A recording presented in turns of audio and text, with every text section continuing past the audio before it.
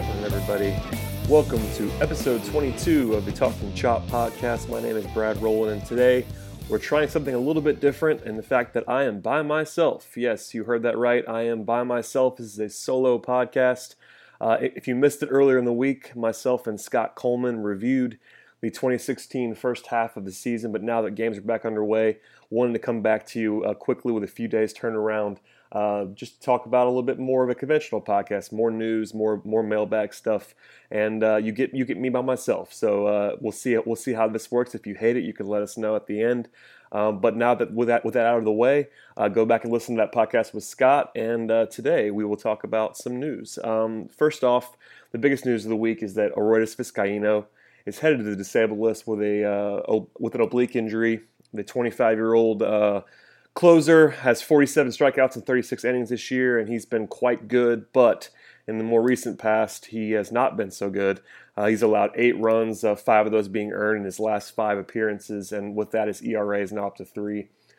This is big news, more so on the trade market, and that Vizcaino was clearly the most obvious trade candidate for the Braves in sort of a sell-high move. They could have moved on from Vizcaino, potentially for a lot of a return because he's been so good this season. But Brian Snitker's been kind of criticized lately for overusing Vizcaino, and that while we can't know if that directly led to this injury, it's kind of hard to ignore the fact that the overuse concerns were already there, and now he's headed to the DL. His timetable for return is still up for debate at this point. Obliques can be tricky. But he's definitely on the disabled list, so that means he's out for at least 2 weeks, and we'll see how that affects his rest of the season. And more so, he's probably going to be out through the trade deadline now. So it's going to be interesting to see if the Braves still take offers for Vizcaino. I'm sure they will, but the asking price that the Braves could put out there for him will definitely be lower now with the uncertainty as to when he'll be back, because more often than not, closers are going to be targeted by teams that are definitely playoff bound, or at least they think they're playoff bound. And Vizcaino, his primary value, especially considering his injury history, would be for this season to be a dominant, high strikeout, high leverage reliever at the end of a bullpen for a competing team. And without any assurances as to when he'll be back, it's going to be tougher to do. Elsewhere in the news, Freddie Freeman had kind of a scare over the All-Star break, had a cancerous mole removed. Those unfamiliar with Freeman's family history, there's definitely a family history there with it, and he's been active in talking about skin cancer, kind of spreading the word as to things to watch out for in that regard. So it's a good thing that he had it removed, and he should be okay moving forward. They caught it early.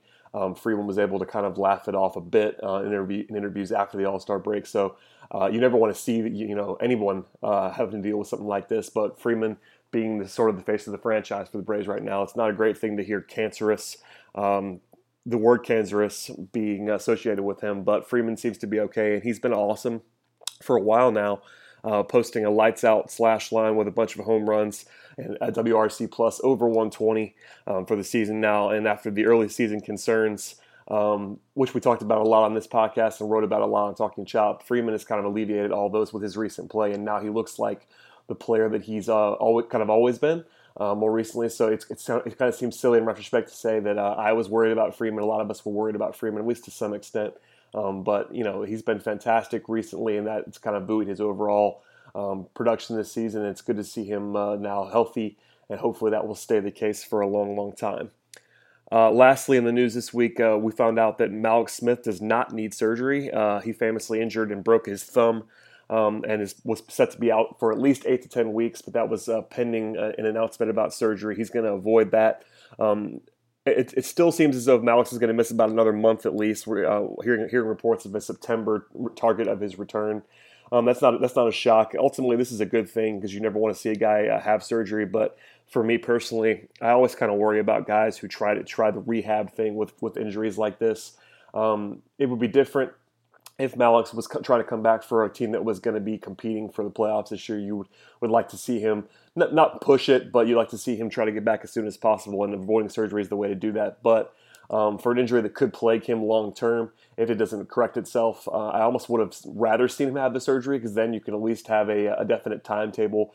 And again, this 2016 season is kind of a wash for Malix and especially for the Braves as a whole in terms of winning games this year. It'll be nice to see Malix back, hopefully in September.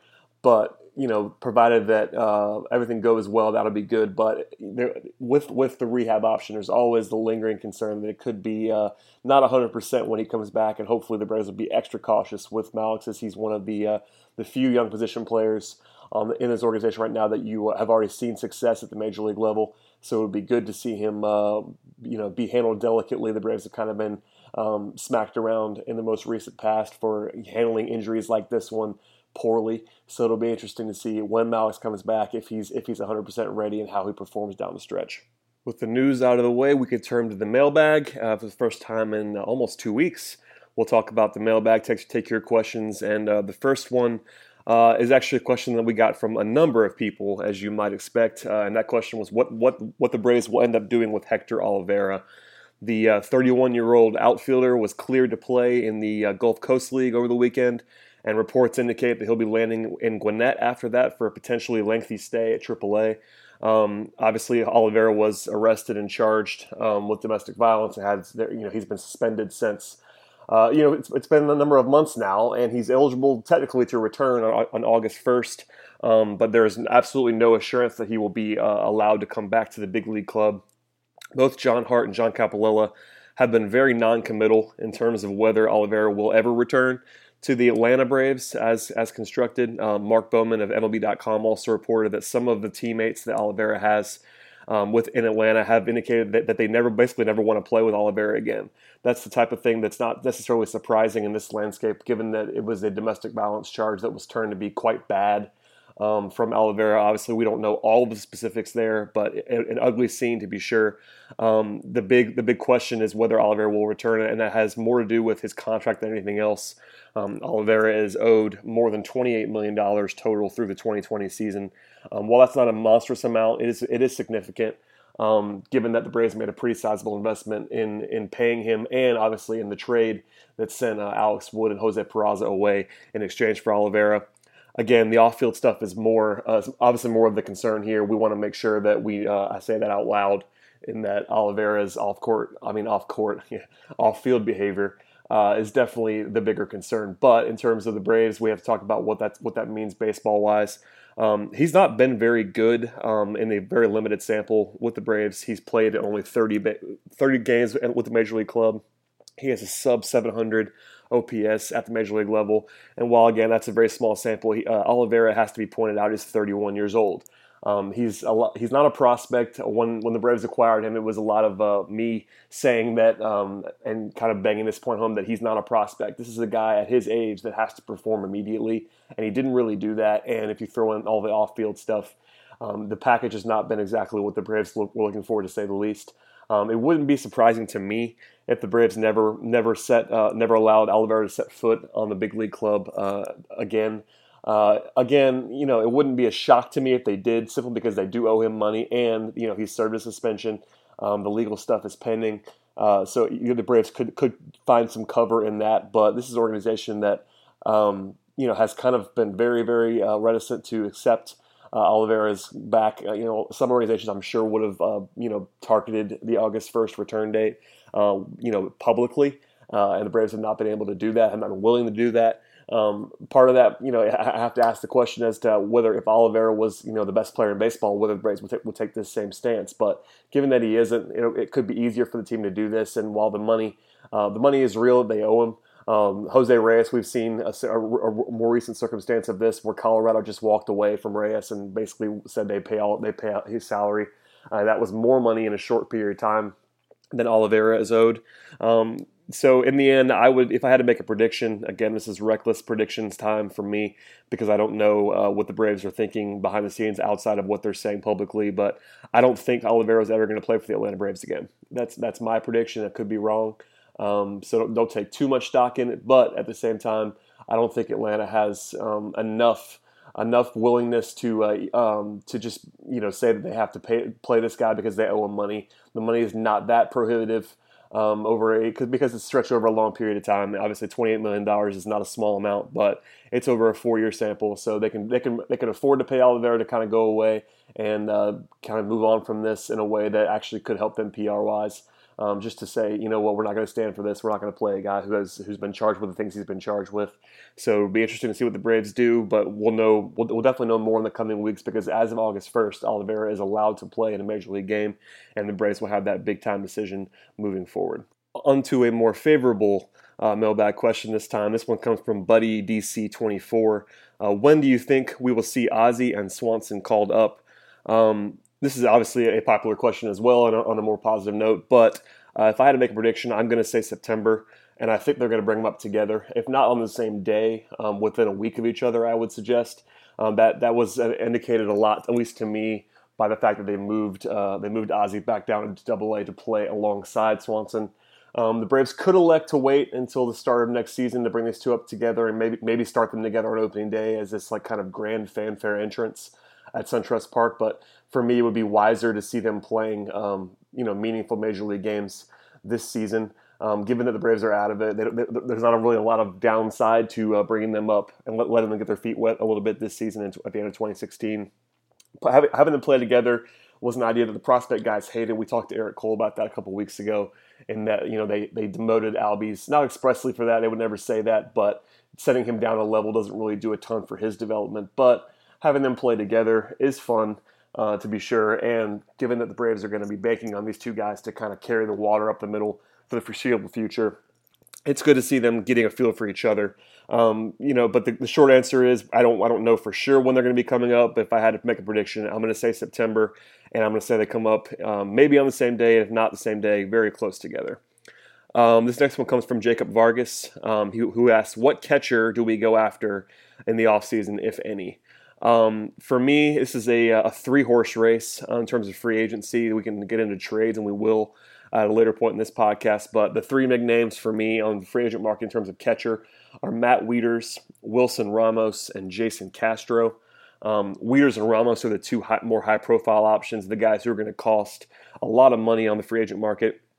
Wieters has a local tie in that he went to Georgia Tech and was a star there, but he hasn't been great over the last few seasons, and he is 30 years old. Again, he's a switch hitter, a very competent and very talented player who's going to get paid by somebody. There's no question about that.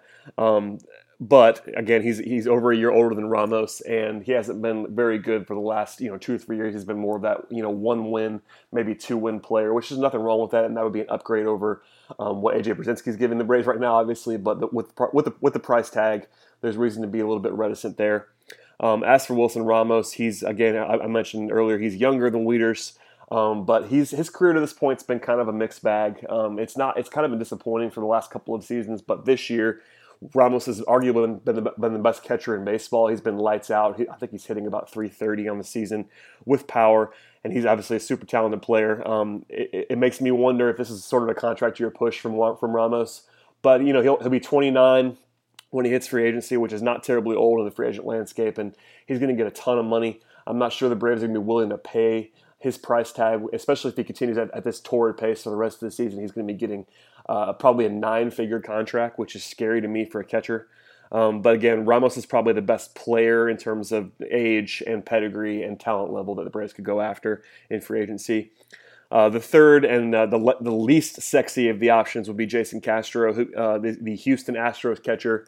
He's a left-handed hitter. He's not the greatest player in the world, but a 700 OPS guy in the recent past would be a left-handed option. So a more ideal platoon partner, perhaps, with Tyler Flowers, who the Braves have under contract for the next few seasons, and a guy who I think is a very sneaky value, and wrote about that in the last couple of weeks. So if the Braves could pair Castro and Flowers, that would be a very low, not a very low cost, but a reasonably low cost option to pair those two together in favor of paying a very, very lofty sum for either Wieters or Ramos, and then having Flowers as a pure backup. And as a pure backup, he has a little bit less value considering he is making some real money, $3-4 million a year, which is not not a lot of money, but not exactly what you want in a backup catcher if you're paying your starting catcher, $15-20 million a year, which might be what it costs to get either Wieters or Ramos. The next question I have is from Jonathan Miklos. This also goes to the catcher position. He asked, "Why is there a report saying the Braves want Jonathan Lucroy?" And the question also says that he doesn't fit the rebuild, being that he's 30 years old. For me, this is not a surprise at all. The Braves have been kind of publicly in on Lucroy for a long time. We're on at least the second year of the rumors about Lucroy and the columns written in Atlanta about potentially adding him to the fold. Lucroy would be a guy the Braves have to trade for. Milwaukee has him under contract with a team option for next year that they're absolutely going to pick up. It's about $5 million. And the Braves would acquire that if they were to trade for him, which would be obviously a super value.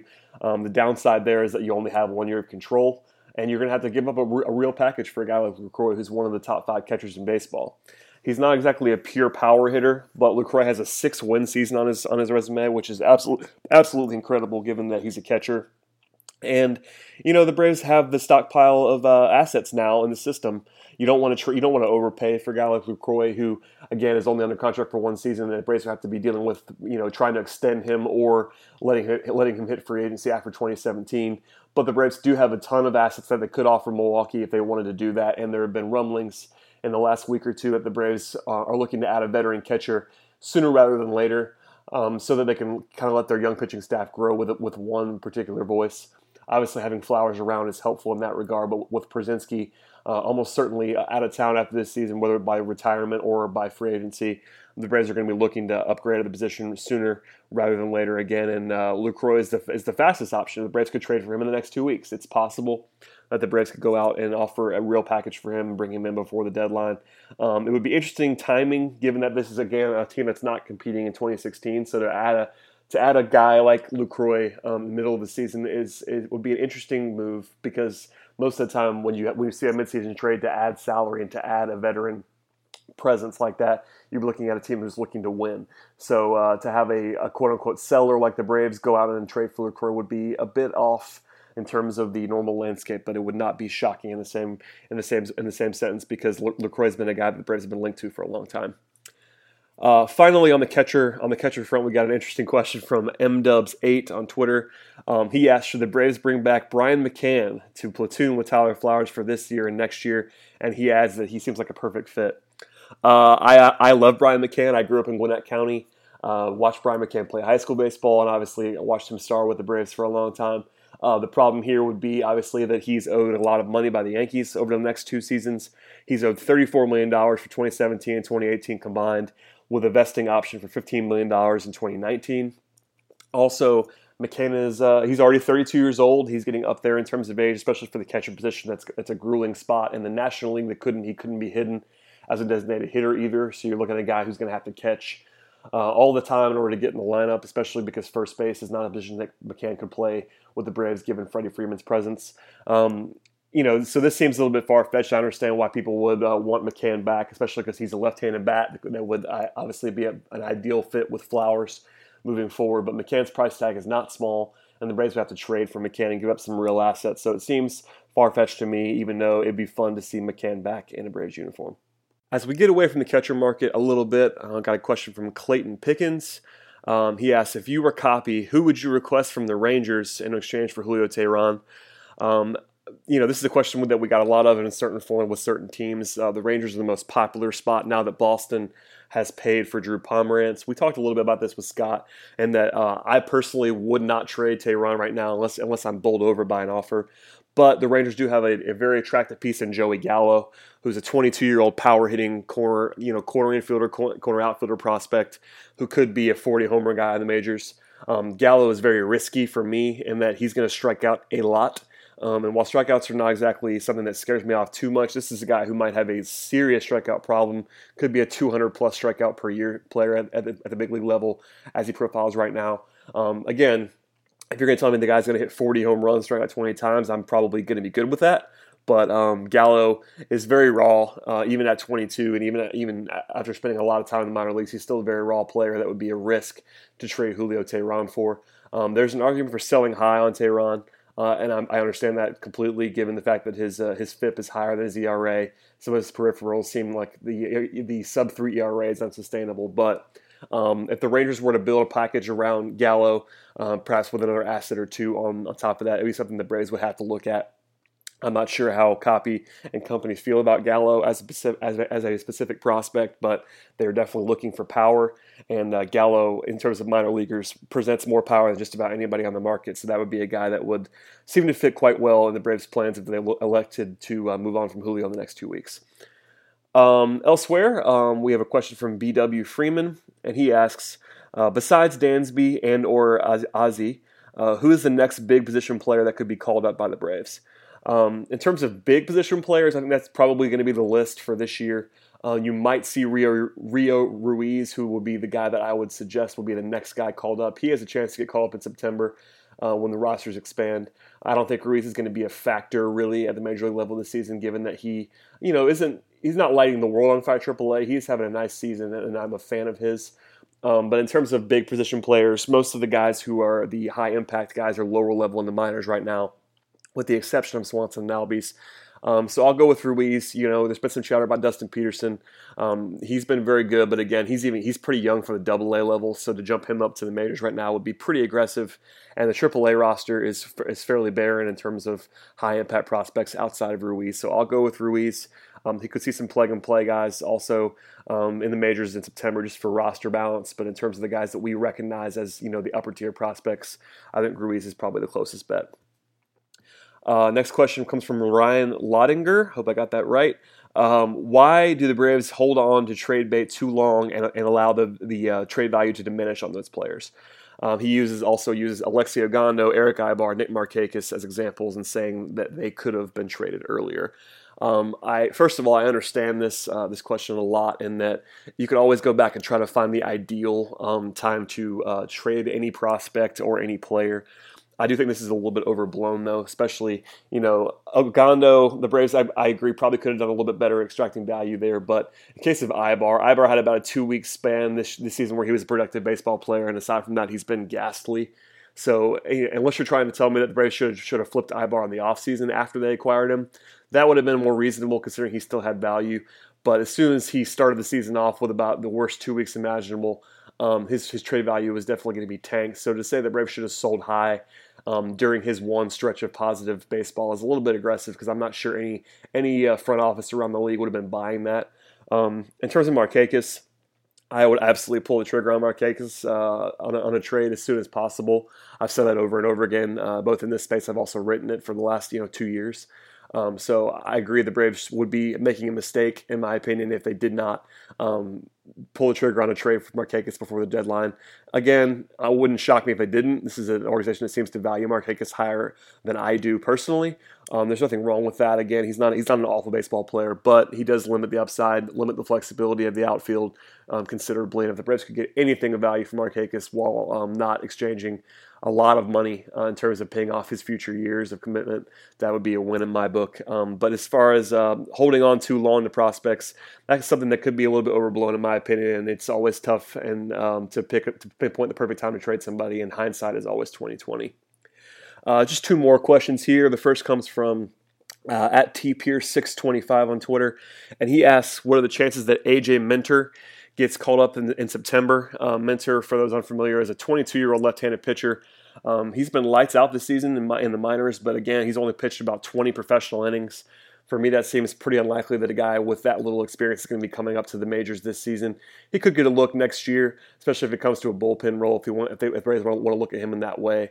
But Minter, it would be pretty aggressive for me to see him come up in September, especially for a team that, again, has no incentive to really throw guys in the fire unless it's just more of an experiment, which I guess the Braves could do that if they wanted to experiment a little bit with his resume, his profile at the big league level. But again, 20 major league innings is not going to be normally the profile of the guy who gets called up in September. And finally, Jacob Vargas asks for if there's been any update on who the manager will be for the 2017 season and beyond. Not really an update. Braves still have a manager in Brian Snitker, although he's interim. Copy has said recently, I think it was Mark Bowman that brought this quote, that basically said Brian Snitker is a viable candidate, quote unquote.